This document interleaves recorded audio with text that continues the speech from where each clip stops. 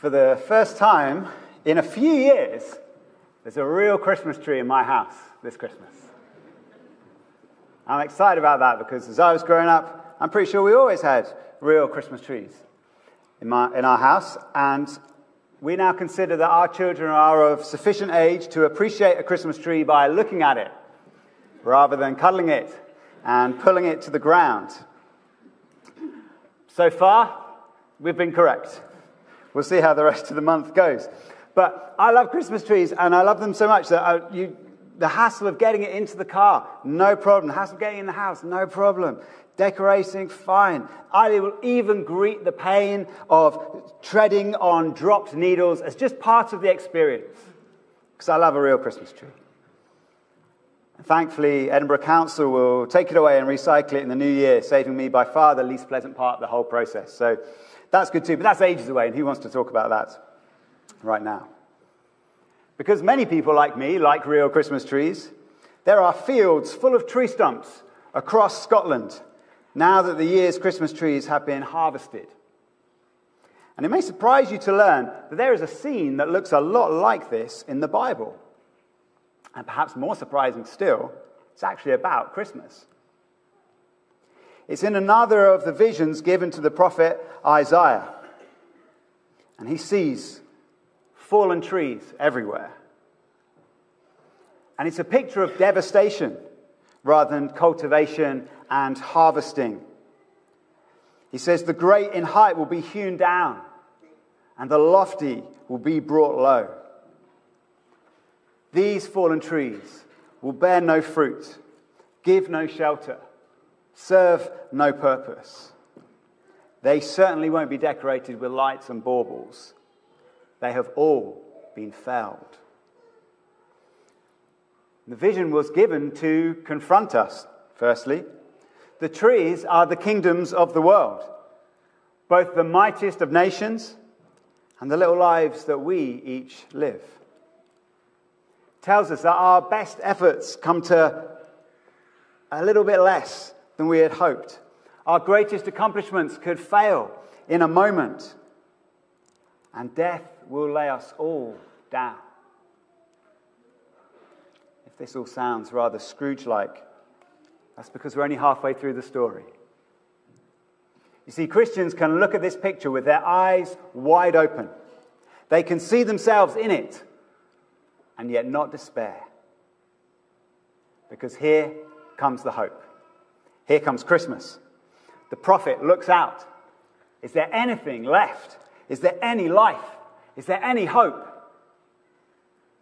His eyes directed to something he would not otherwise have seen, something so small that its arrival would be missed by almost all the world.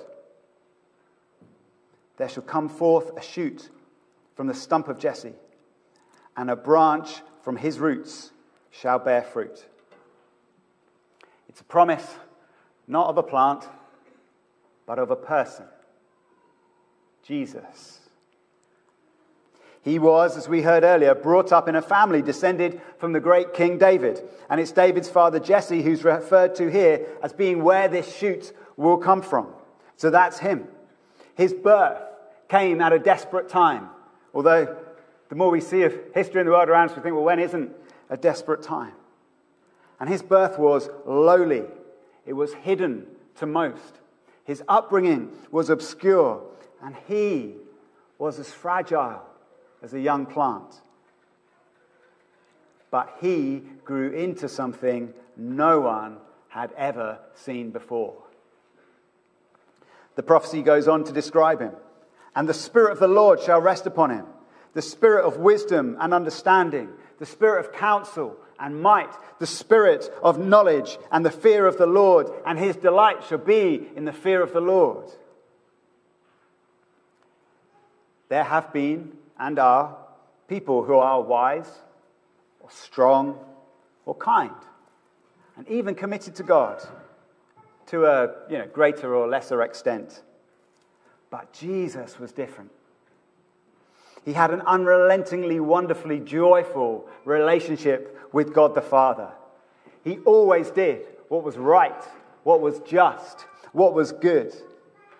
He had the power to do this not only in his own life, but somehow in the lives of others too. He gave peace, wholeness to the broken, the sick, the tormented. He lifted up the humble and he put down the proud. Things were radically, brilliantly different wherever he went. God was known and loved because of him. This was all in Isaiah's prophecy too. In it, there's a description of peace so total, it seems unbelievable, it seems almost comical. The wolf shall lie down with the lamb.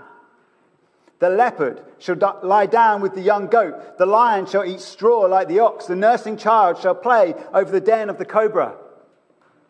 I Google searched images for these things and you don't get them. Desolation, no problem. Tree stump, yes. This, no. Because it doesn't happen.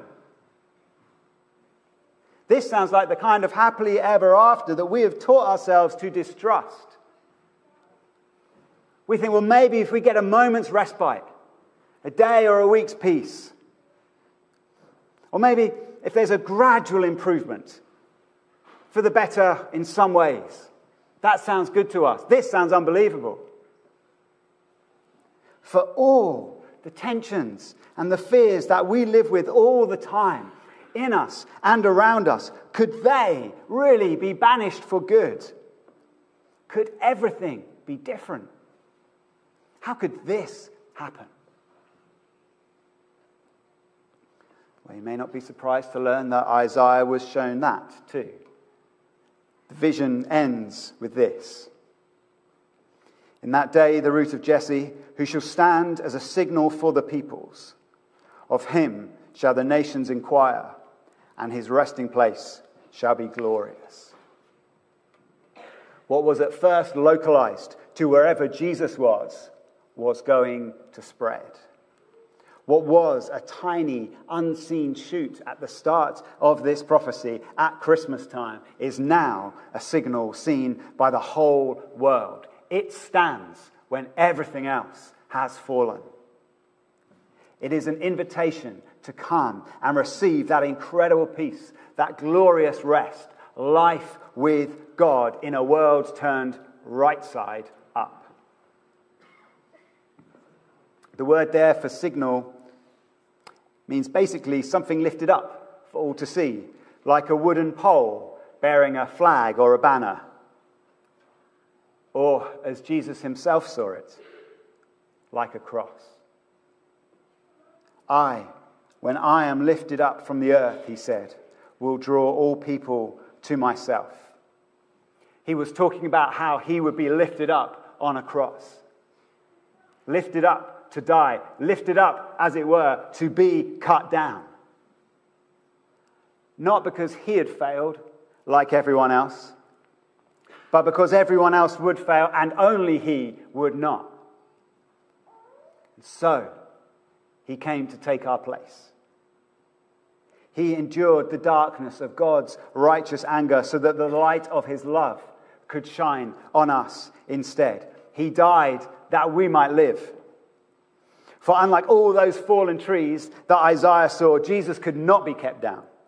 He was lifted up again to eternal life, a fruitful tree feeding and sheltering countless millions. A signal to the world forever that the life and love of God is offered through Jesus to any who will come.